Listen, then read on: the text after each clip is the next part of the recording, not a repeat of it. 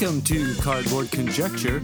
We're a podcast about board games where we have opinions and conclusions formed on the basis of incomplete information. This episode of Cardboard Conjecture is brought to you by these great Saskatoon businesses: Amazing Stories Comics on 8th Street, Dragon's Den Games on 8th Street, and Breakout Escape Rooms on Faithful Avenue.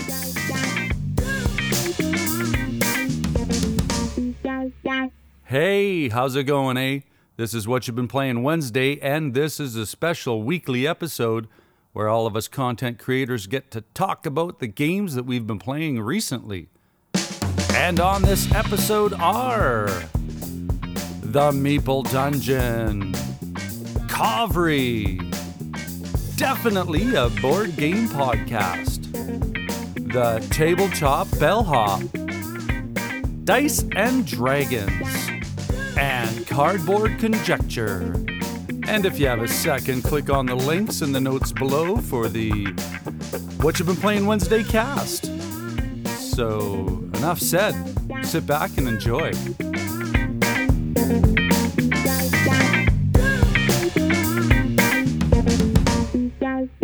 Hello everybody, my name is Ilya. And my name is Tyler. Together we make up Kovri, a couple that loves to play board games. Yay! We make all sorts of content, photography, but primarily we're on YouTube. You can check us out on Kovri. Exactly, we just released our most anticipated games for 2021, so be sure to leave a comment if you check it out. Very exciting. Well, today, what have we been playing this week, Tyler? What do we want to talk about? We're going to talk about two games in specific. Okay, do you want to start? Yeah, sure. I'll Let's do start it. it off. I want to talk about Caper. Ooh. So Caper is a two-player game, and it's designed by Une Rubio, and the artist is Josh Emmerich, and the publisher is Keymaster Games.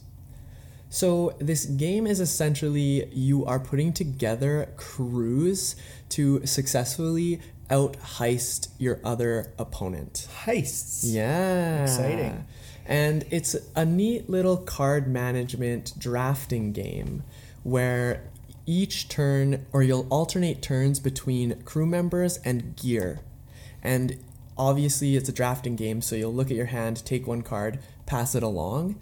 But the cool thing is you reveal at different times depending on what the turn is. And because of that, you have an advantage of being able to play first or having an advantage of playing after. And it's been a blast to play. There's a lot of tug and pull in the game. And it reminds me a little bit of Watergate, primarily for that big kind of track, momentum and initiative tracks. But because in every location, you're trying to see who will commit the heist. And you're kind of pushing back and forth, trying to add to that layer. So yeah, exactly. And I think it's really neat because, like Ilya said, is when you are jumping back and forth and playing certain cards, you're moving either towards your opponent or away from your opponent to ensure that you're the person that is doing the best of the heisting. And there's a variety of ways of scoring too. So if you don't necessarily win all the heists, you can get a lot of points from your crew and the gear that they have, or maybe some of the stolen artifacts that you've acquired along the way. Yeah, you can sneak away with some of the goods that are in the area that you're trying to heist and end up not winning it, but still get points for it. So that's pretty cool. The other thing I want to mention is there are cards that burn other cards. So you can play them. Yeah. And when you play them, you can kind of just use them to get rid of your opponent's cards, which can help you secure that heist again. So again, that's Caper, and it's been a blast to play. One last thing I want to say too is there's 4 different cities that you can heist in.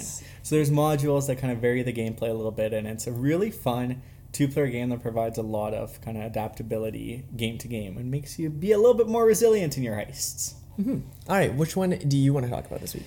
I think this week I want to talk about Adventures of Robin Hood. So this one's designed by Michael Menzel, and it is published by Thames and Cosmos Games. And it is such a blast. Essentially, it's a narrative game that takes you in the world of Robin Hood. And you take the role of Robin Hood, Little John, and various other characters. And there's a couple of neat mechanics in this game. So the rulebook in the book is an actual book that you follow through that adventure. So that's super cool. Yeah. The second aspect is the board is essentially like a big advent calendar. There's a lot of little flip locations that vary the gameplay. Like there's guards that could come up, or a secret location could be unveiled, and essentially the map is growing as you go through the various chapters of the book. And my absolute favorite way is there's not really spaces of how you move. You have these little running figures that you attach to your character and switch them to direction, obviously not going through trees or any buildings, but where you end up is where that character is. Yeah. It's super, super neat. I think there's a lot of innovation within this game, but we've had such a blast. I think we've done 3 chapters so far. Yep. So we're about halfway through the game. And the last one was just a nail biter. Barely made it through. It was a very close game. Yeah. But the mechanics, the flow, the narrative, it's such a smooth game to walk yourself through. And it's very accessible because essentially you're just reading a book and pulling cubes or discs or a variety of elements from a little drawstring bag. So yeah, for those of you who know like the old Goosebump books, sometimes they had stories where you would like read through one of the pages and it would say flip to X page or X page based on the decision you've made. And that's kind of what Robin Hood gives me vibes of, which is really cool. And then on top of that, I was really excited about the movement to begin with. But there's even more benefits to the movement than seems, because you get strength, is what they call it, for not using all of your tiles. Piece, yeah. And I think that's a very cool little way to almost like motivate you and let you strategize a little bit more on how you're going to build up strength and also move the farthest. And last thing I'll say too is one of my last favorite elements of this game, because there's a lot, is that it does feel a little bit of like sandboxy. At the beginning of each chapter, you're given an objective, and essentially it's to maybe break out of the castle or break into the castle and find out the secret. But it doesn't tell you specifically where to go. So you can chat with various people and ask them for aid or ask them for directions on how to get to your objective and try to kind of figure out clues. Or you can kind of deduce from the map and be like, it makes the most sense to go to this part of the forest because it's more secluded. So let's do that. Yeah, exactly. And that is Adventures of Robin Hood. And that's what we've been playing the last couple of weeks. It's been a bit more, but we always try to cover 2 different games and give you a little bit of in-depth analysis of both of them. As much as we can.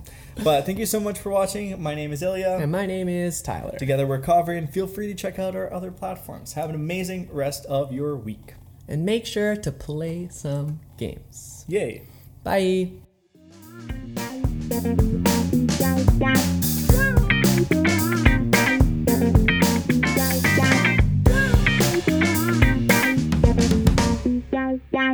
Hello everybody, it's Rob and Anna-Marie from the Meatball Dungeon. Hello! And we are back again recording for the What You've Been Playing Wednesdays podcast, and this week we've been actually playing a lot of different games, but we thought we would talk about a game that no one has talked about on here before. Actually, we've never heard anyone talk about this game, because we're the only people I know that have it. Yeah. So, it's a small game. Talk about little game in a little box. Yeah, like or big game in a little box. Big game in a little box. Yeah. Sorry, I totally messed that up. That is Mouse, Cheese, Cat, Cucumber, designed by Seppi Yoon and Patrick Yang, and published by Fight in a Box. Yes, Mouse, Cheese, Cat, Cucumber. I saw this on pre-order at our local game store, and I was like, that looks awesome. Yep. That was, the art intrigued me right away, and I was like, what the heck is this? I just love the title, Mouse, Cheese, Cat, Cucumber. I was like, I want to buy it just for the name alone. When you brought it home, I did not know what to think of this game. And you said, it'll be fun, and I was like, oh, okay. And what it is it's a big maze. It's a big tile laying, but it's cards. So it's card laying game. It's like a hedge maze on a table, but you're in a house. Yeah. And you're in hallways. Each player is going to be a different character, either the mouse, the cat, the cheese, or the cucumber. And you've got a secret objective, depending on what player you are. Your identity is secret. Oh, I forgot, yeah. And you start at the beginning of the game, you start with the mouse and the cheese on the board with 2 other kind of random tiles. And these tiles are representing like the inside of like a art gallery. is what it looks like. Looks like it, yeah. And it's just kind of different floor pattern, or like floor arrangements, either like a crisscross floor or a straight floor or an diagonal angled floor, yeah. or something. A corner. So corner of two on your walls. turn, you're going to pull a card out of the tableau at the top of the table, where there's going to be 4 of them Flipped available. over, yeah. And you're going to choose one of these and you're going to put it down on the board. And on these cards, it's going to have a different arrangement of flooring, and it's also going to potentially have gears on them. And when you put that gear card down next to another card, it's going to manipulate the card that you put it next to. You're either rotating it 90 degrees clockwise or counterclockwise, depending on what the gear says. And if you manipulate something next to the mouse Or the cat. the mouse is then going to take a run through the floor that you have laid out however you want. So if there's a couple different options for him to go, you can make him choose whatever way you want him to go. Yeah. But if there's only one way for him to go, he's going to scurry off into that direction and end up in a different part of the table. Land in an empty space. Yeah, and then you can build this game out to be a 5x5 grid, no bigger. And so what you're doing is, so if I'm the mouse, okay, that's my secret identity. I'm trying to get the mouse to the cheese. And those are the two of the 4 starting cards. Yeah. And then if you're the cat, you are trying to get the cat to the mouse. And the cat is, you basically place this at the start of the game. You put the cat in like the middle of the deck, so the cat's not going to come out right away. You'll get quite a bit of a grid laid out first. Yeah. And then if you are the cheese, you're trying to keep the mouse away from the cheese and the cat away from the mouse. And the cat away from the mouse. So if you can do that by the time the cucumber comes onto the board, you win as the cheese. Because the cucumber is always in the bottom 4 cards of the deck. Yeah. So you're just trying to keep everything under control. Yeah, you want until to the manipulate the board so that none of those things happen, because you have to wait until the cucumber is revealed. Yeah, and then if you're the cucumber, you are waiting to be you want everyone to eat everyone, and you want the mouse to eat or cheese and the cat to eat the mouse. Yeah, so you want to make it so when that cucumber is revealed, you've got that the mouse has a pathway to the cheese and that a cat has a pathway to the mouse. Right. And that is basically the game. Yeah. It's hilariously, it's a hilarious theme, first off, and it's just a really interesting, funny idea for the game. And you also have a special power, so you can reveal yourself as to who you are if you want to use your one special power. And it's a one-time use. Yeah, so if I'm getting really desperate, I can reveal myself as the mouse, and I can slide my way through a little mouse hole from one card to another card. But now you know I'm the mouse, and then I'm off to try and get the cheese. Yeah. And so I've revealed myself. So that's the one drawback. But it's an interesting game. It's a really fun little card game. It's very thinky. You have to try to, which way is it going to go if I put my card down? Yeah. And is that going to help them? And oh my gosh, now our grid's getting full and I feel like every move I make is going to be a path to the cheese. Yeah. And when, you really have to think about when you're putting a card down, what way it's going to spin a card next to it, depending on which way the gear is rotating it. And if that's going to open up a different path that you didn't see before.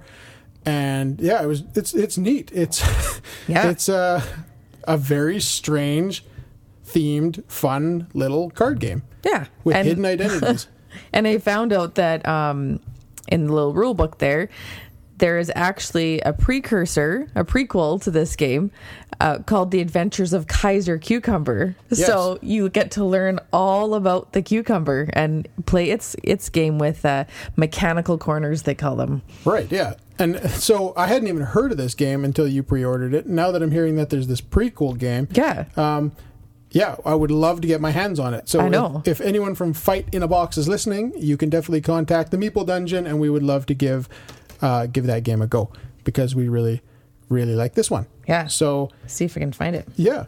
Otherwise, we're going to try and hunt it down ourselves, but I don't know where it's available or whatever, because I think we're the only people I know of that have this game. Yeah.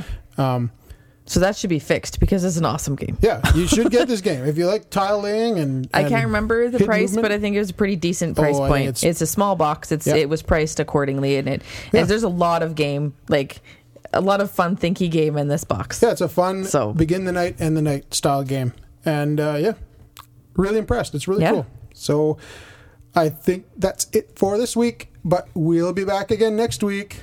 We'll see you then. Cheers. See ya.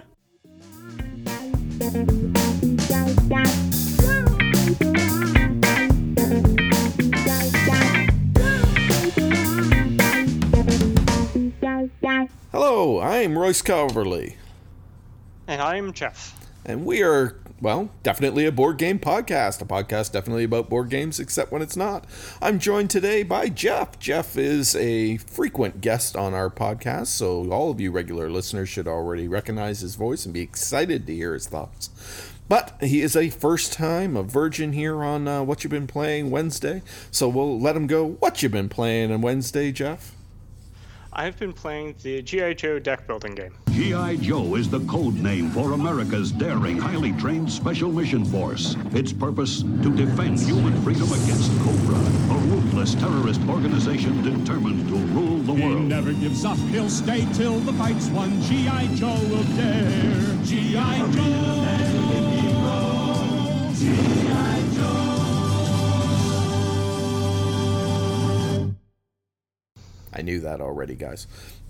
So I guess we need to go to the most important question here, Jeff. I know you're a little bit younger. Transformers or G.I. Joe? Transformers. Ah. Sorry. I'm not arguing. I know in my heart Transformers is probably the better show. It was definitely the more imaginative show. For me, G.I. Joe is always on top because I'm a comic book guy. And the Larry Hama comics, G.I. Joe comics, were some of the best storytelling ever in any comic book. I'll hold it up with anything you want to put up. They have some of the stories they covered were amazing. But yes, I can't argue with Transformers. And that might be one of my biggest complaints with the G.I. Joe deck building game when we get to it. But why Transformers? Well, you alluded to it. I'm a bit younger, and G.I. Joe was something from my young childhood that sort of got phased out. And then Transformers stayed around, and it got reimagined into pop culture that lasted longer and was more prevalent through my formative years. But G.I. Joe got 3 rather lousy movies. I don't think I've seen any of them. Transformers only had 5 lousy movies. Come on. Yeah, but they had explosions. Well, they did have that. All right, go Michael Bay. All right, so let's talk about the G.I. Joe, the deck building game. So this was designed by T.C. Petty III. This is it's a neat deck building game. It's very different from any other deck building game I've played anyway, in that it's fully co-op. So it's a fully co-op deck building game. It's also story driven, where you're actually playing through a story.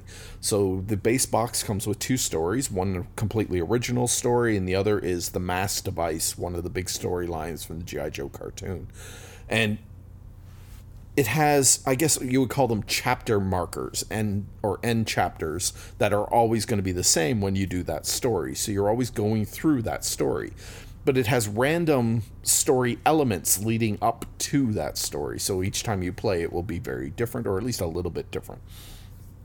In addition to that, it has a strong help your other player idea where it almost feels like a little like Munchkin.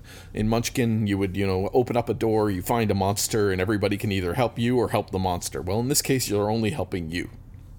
And you need to make a decision whether or not to send your cards, your Joes, off to help the other person or whether to keep them for yourselves.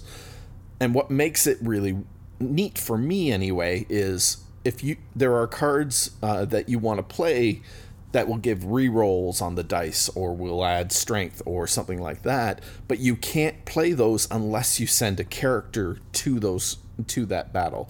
And then each battle requires you to take a vehicle, and they have all the classic vehicles, and each vehicle only has a certain number of passenger space, so not everybody is going to be able to participate all the time. I thought that was really neat. What did you think, Jeff? What did you think about G.I. Joe, the deck building game?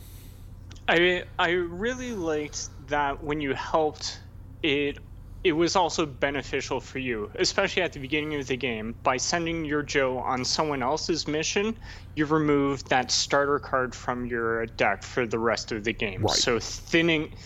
So the way that you thin yourself of your starter cards is by helping your friends and playing co-op successfully.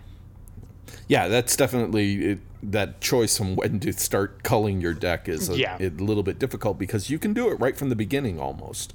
And if you do it right from the beginning, you're going to hurt yourself in the long run. And I think I hurt myself a little by over culling too early in our game. And I had to sort of structure how I was playing a little bit mid-game in order to be more helpful. I also think it's interesting that, for instance, if you purchase vehicles, you're almost giving up a little bit of your strength for the team's strength a little bit, and that is an interesting choice as well. Purchasing the named Joes has great for buying future cards and for going on missions, but the equipment cards, for instance, or I forget what they're called, the duty cards or inspiration cards, something like that. Utility cards, that's what they are. The utility cards, those are where you really get the power, not in the named Joes necessarily, because that's when you start to get these combinations and get them working together. Really, really thought that was neat. If you were to hold this up to some other deck building games that you've played, like, I don't know, Dominion or DC Deck Building or some of these others, how does this place for you?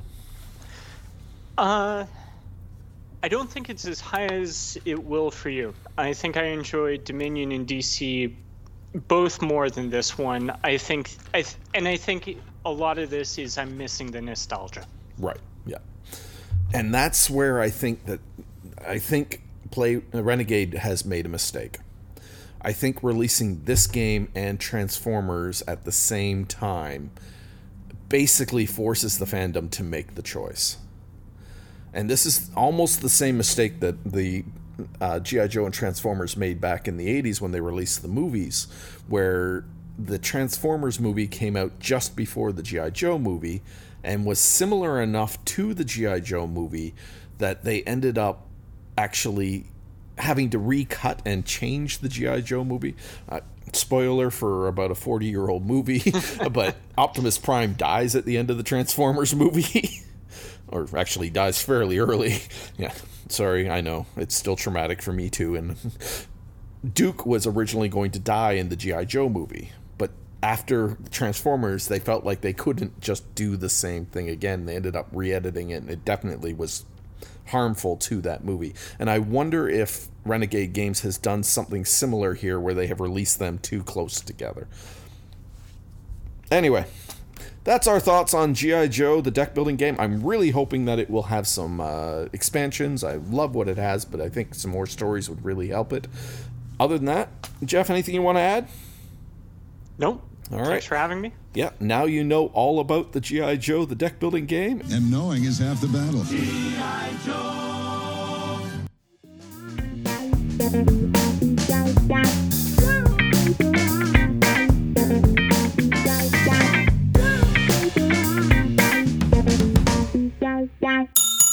Hello and welcome to the Tabletop Bellhop segment of What You've Been Playing Wednesday. I am Mo Tuzano, the Tabletop Bellhop, your cardboard concierge, answering your gaming and game night questions and striving to make everyone's gaming experience better.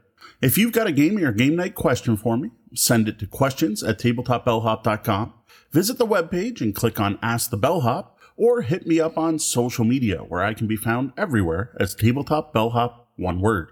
Now the question I'm answering today is what you've been playing this past week. Well, first up was our second game of Lost Ruins of Arnak that went much better than our first. I admit that the first time we played this game, Deanna and I both felt quite lost, not sure what we should be doing with all the options presented to us at the start of the game. Now, well, neither of us really felt like we know exactly what we should be doing or when we should be doing it. We were much more aware of the possible actions and why we might want to take them in the second game.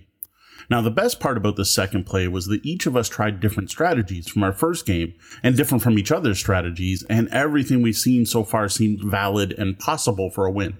Like this time, my goal was to get one of those 11-point temple tiles any way I could, so everything I could put towards it was put towards climbing up that temple and not worrying about my book as much. And that worked really well. Now, Deanna actually tried around with a more general strategy of trying to do a bit of everything, which worked well, but didn't get her the win. So far, we are loving Lost Ruins of Arnak. In addition to this physical play, I also discovered that the game is on Board Game Arena, and we started up a 3-player game with Sean. While I'm not loving some parts of this interface, I'm getting used to it, but I've got to say the amount of tooltips and the detail they give in them is extremely well done, and it is way better than having to look at the reference sheet every time a new card comes out to figure out what the different icons mean and what they do. Being able to read it right there on screen is fantastic. Next up was a 2-player game of Doodle Dungeon. This is a flip and write that Pegasus Spiel was awesome enough to send us a review copy of.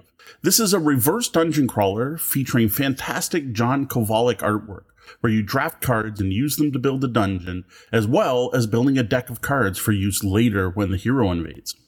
You then finish building your dungeon and pass it to the player on the left, who then draws the path the hero will take when invading your dungeon. You then get your dungeon back and go back and forth, seeing how far the adventure gets playing out different encounters.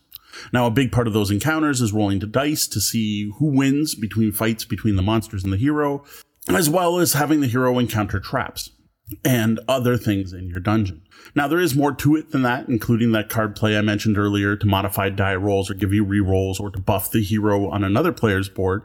There's also hiding of treasures and ways to improve your traps, treasures, and monsters. Now, I'll save all those details for a full review sometime after I've got more plays in. Overall, Doodle Dungeons is a lot of fun, but it's longer than you would expect. I personally expect most flip and writes and roll and writes to be relatively quick, if not filler games. Like, still quick, under half an hour at least. Whereas Doodle Dungeon is much more involved and longer than any other of these style of games I personally played. Even our 2-player game took almost an hour to finish the other night. Now, this isn't a bad thing, but it's something you need to be aware of when you sit down to play Doodle Dungeons. Despite the silly Munchkin Dork Tower style art, this is actually quite a tactical and strategic game. It's not just a light, fun, silly filler game. Next up, we tried to play a game that's older than I am. Triples from Aladdin Games. This is a very well constructed, all plastic tile path game. You fill the plastic tray that comes with it with square tiles. Each of these tiles has 3 arrows on them, potentially pointing 3 different directions. Or each of them, not potentially, 3 different arrows on them pointing different directions, including orthogonal and diagonal off the tile. You're going to fill the entire tray with this, and then you're also going to have start and finish tiles in the corners for each of the players. Once the board's filled, gameplay is dead simple. You get a marker for your either square or circle, you put it on your start tile, and your goal is to get to the end tile. First player moves wherever they want, but then the second player has to move based on what tile the first player's marker is on. Then it goes back to the first player who now has to move based on what tile the second player is on, and back and forth until someone gets to their finished tile in which they win.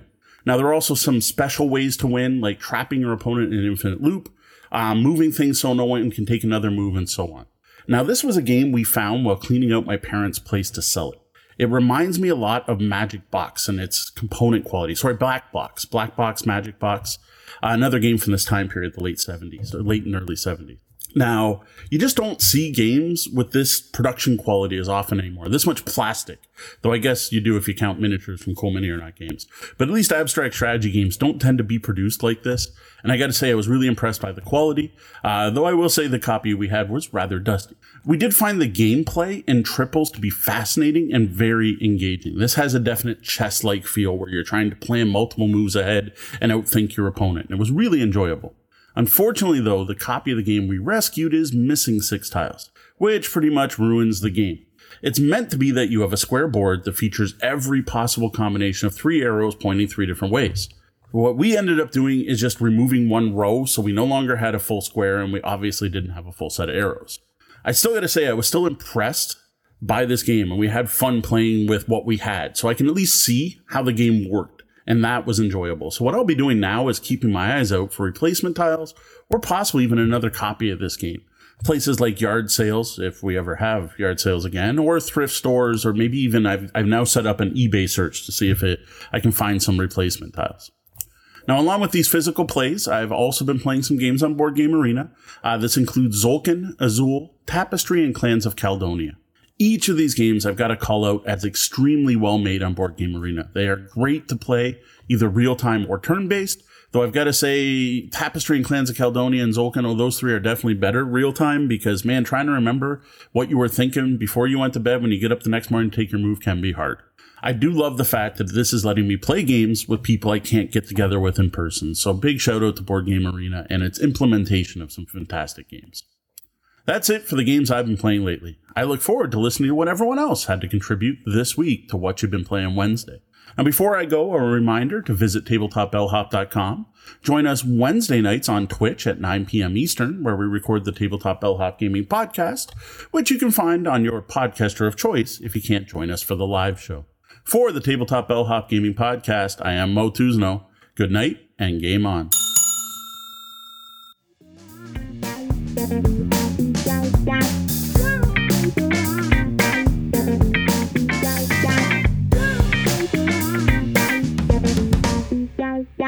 What up, gamers? I'm Jason. I'm Julie, and together we're Dice and Dragons. You can find us on Facebook, Instagram, YouTube at Dice and Dragons, and on Twitter at Dice and Dragon. And what is it today, Julie? It's What You've Been Playing Wednesdays. And what have we been playing? Well, we finished up a little bit of Lord of the Rings, but we've talked about that for like a couple weeks, so... Not really in the last week. Yeah, we have, didn't we? No. Okay. Well, what we've been playing most recently is a new deck builder. Yes. That's another IP game. Surprise, surprise! And it's another co-op game. Surprise! And people guess know what we like now. It's another IP that Jason likes. Another surprise. Yes, this is one that I grew up on. We played the G.I. Joe deck building game. It is published by Renegade Game Studios and designed by T.C. Petty III. It's for 1 to 4 players for ages 13 and above, and don't believe a word the box says, or it says 30 to 70 minutes. I don't know what universe they're in. I think once you get it down pat, you can definitely get it into that time frame, but yeah, it's going to take you a while. It's not that short. No, it's at least 30 minutes per person, more like 45. So, no, I think it's more like 30 once you get a decent flow going. In any case, what are you going to be doing in the game? Well, you'll become a G.I. Joe leader. You're going to be recruiting other Joes to your cause. Lots of your favorite characters from the television series and the toy line. So, if you're a big fan, you're going to enjoy that. You'll be facing off against the forces of Cobra on 2 different missions that are customizable. So each time you play them, you're going to have different side missions. So it's not going to be the same thing every single time. And you will need to deploy your G.I. Joes using different vehicles that are also, of course, featured on the show, ranging from land, sea, and air to get you to those missions. And some of those vehicles will even give you bonus skills to help you with what you need in order to win the day. Now, each Joe will have their own specific set of skills, but you can always use a Joe for a wild skill. And as you need to roll dice to get successes, the more skills you have of the appropriate type, the easier it's going to be. And yes, all of your favorite villains from Cobra, Baroness, Destro, Major Blood, and Zartan will be featured in the game, and they will be giving some throwing some complications at you that it's not really fun to deal with. Do I get to talk now? Yes. So, what do I have to say about the game? I don't know the IP much. I don't know really G.I. Joe. I know about it, but I don't know it very much. Jason laughed at me. You said that already. Yeah, I said to Jason, well, I do know there's a guy called Joe, and he said, no, there isn't. No. So what I can definitely say is it has a lot of the great things I love about deck building cooperative games, where you get to buy lots of cool gears that gets to upgrade you. I like the fact that a couple of different things allow you to discard some cards, which allow you to thin your deck, which is always the way I like to go, at least. What do you think about that? I think the game has a lot of great deck thinning mechanics. I do feel that if you're playing a 4-player game, that does make Scarlet almost a must-have for one of the leaders, just because her ability to constantly thin your deck is going to be crucial going forward. I mean, you had Scarlet the last time we played, and we didn't really get to do that much deck thinning because luck wasn't on our side, and we were just getting some decent gear and trying to be able to build a decent deck. And by the time we wanted to start cutting it, well, it was already a little bit unwieldy. Yeah, well, we weren't really cutting our Joes because we weren't getting other Joes, so we had to keep the basic Joes. Yeah, well, actually, that's a good point. The fact that if you have a successful mission, you can get rid of the basic Joes is really cool. It definitely is. So I played both women. I really enjoyed Scarlet and Lady J. I think Scarlet is cool for allowing Scarlet's definitely better than Lady J. They're both good. But that's one of the things. Obviously, they're not all leaders are created equal. We see that a lot in deck builders, and it's definitely true here. I feel that the balance of all the leaders is going to show up more if you're playing at higher player counts. Snake Eyes is really good at stealth, but there's a limited amount of missions where you actually need stealth. So you kind of really want those Joes that are going to be more all-rounders. Flint, who we haven't actually played as yet, just because his ability wasn't that useful. The way cards came out for us, it was very rare that we had 2 vehicles in the hangar to trigger a special ability. So why was any one of us going to pick Flint? So things like that are just a little disappointing in the game.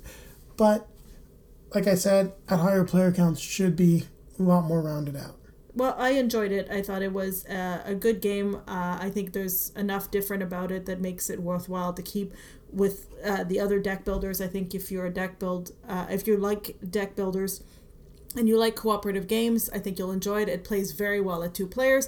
I'm sure it plays well at 4 players, even though it might be a little bit longer. So I definitely call this a nice add to a collection. Yes, and it fits the theme very well. The fact that you're deploying the vehicles and going out there, and it really does capture the spirit of G.I. Joe.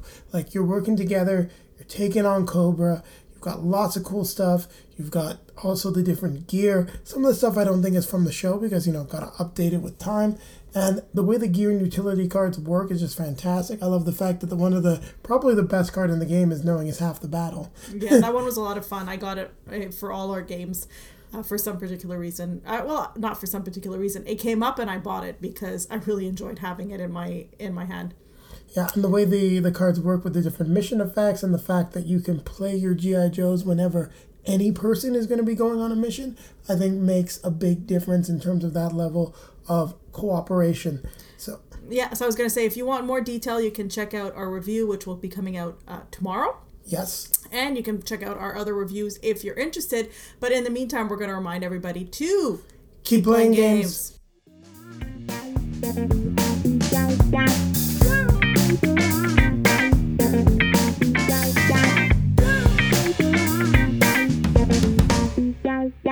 Hey there, everybody. This is Norm from the Cardboard Conjecture podcast and Bridge City Board Gamers here in Saskatoon.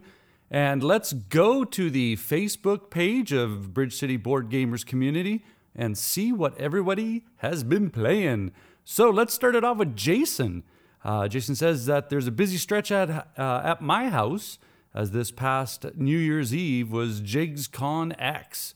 Over the last week, we've played Exit the Game and Puzzle, the Sacred Temple, Micro Macro Crime City, Rolling Realms, Calico, Telestrations, After Dark, Seasons, Nova Luna, Castle Dice, and an epic 7-player game of Caverna that took way too damn long to finish.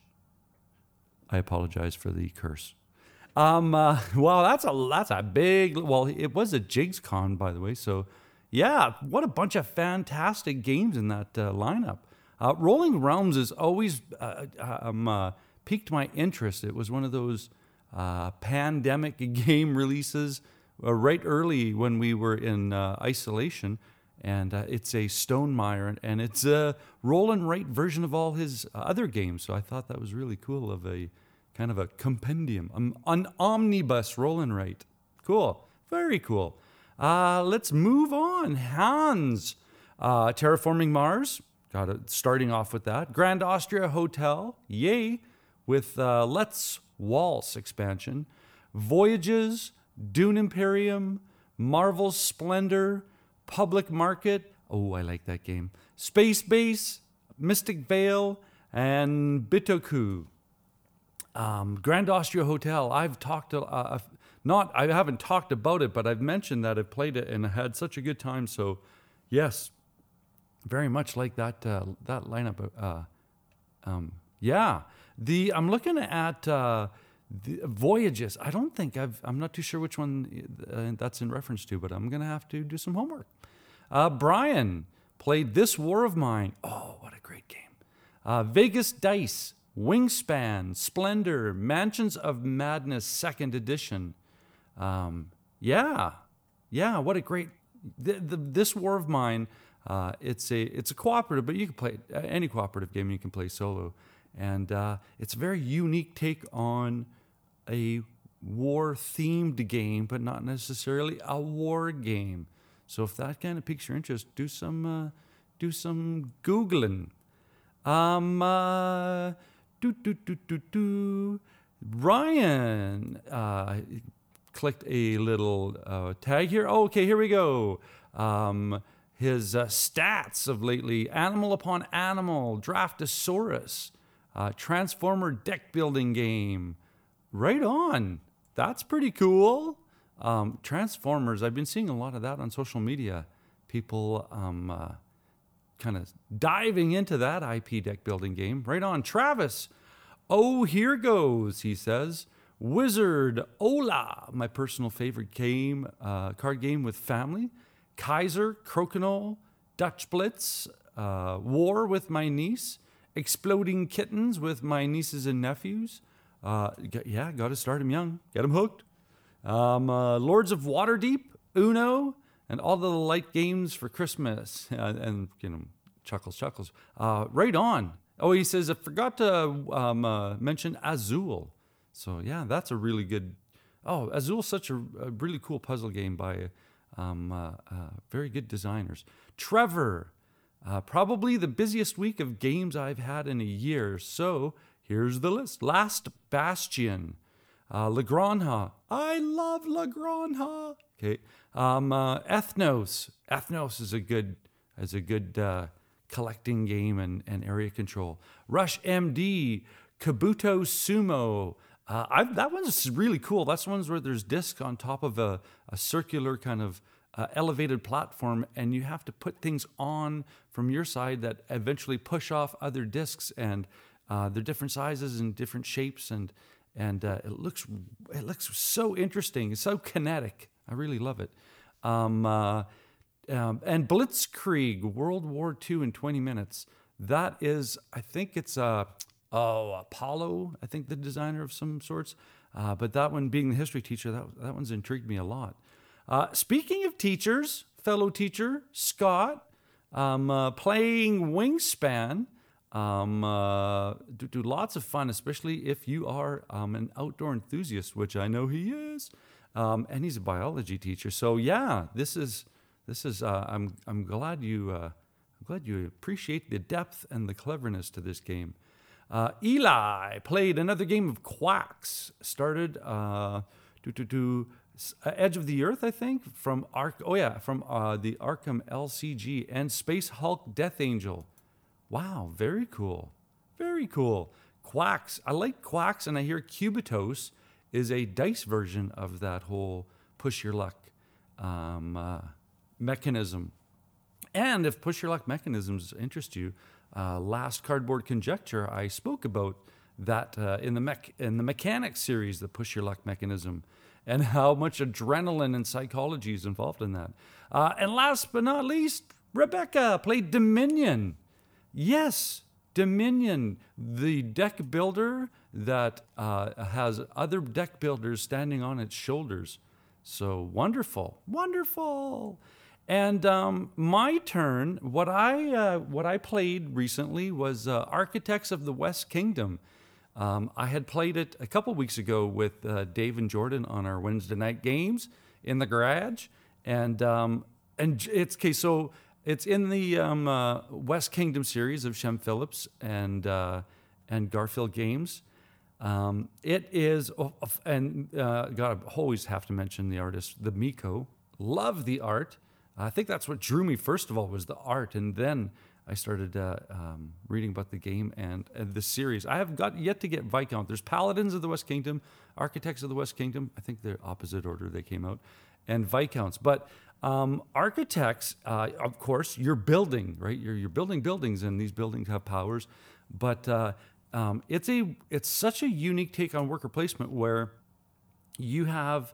Obviously, if you're building, you need resources, and there's all these other elements to it as far as a village is concerned. And the village obviously has, the castle, the dungeon, the keep, the administration buildings and all the resources and so on and so forth, and a black market. Because all the players are a little asymmetrical in regards to their unique abilities. And getting back to the worker placement part is when you put your meeples on, you have a large volume of meeples. Let's say it's your family or your clan or however you want to represent your player perspective.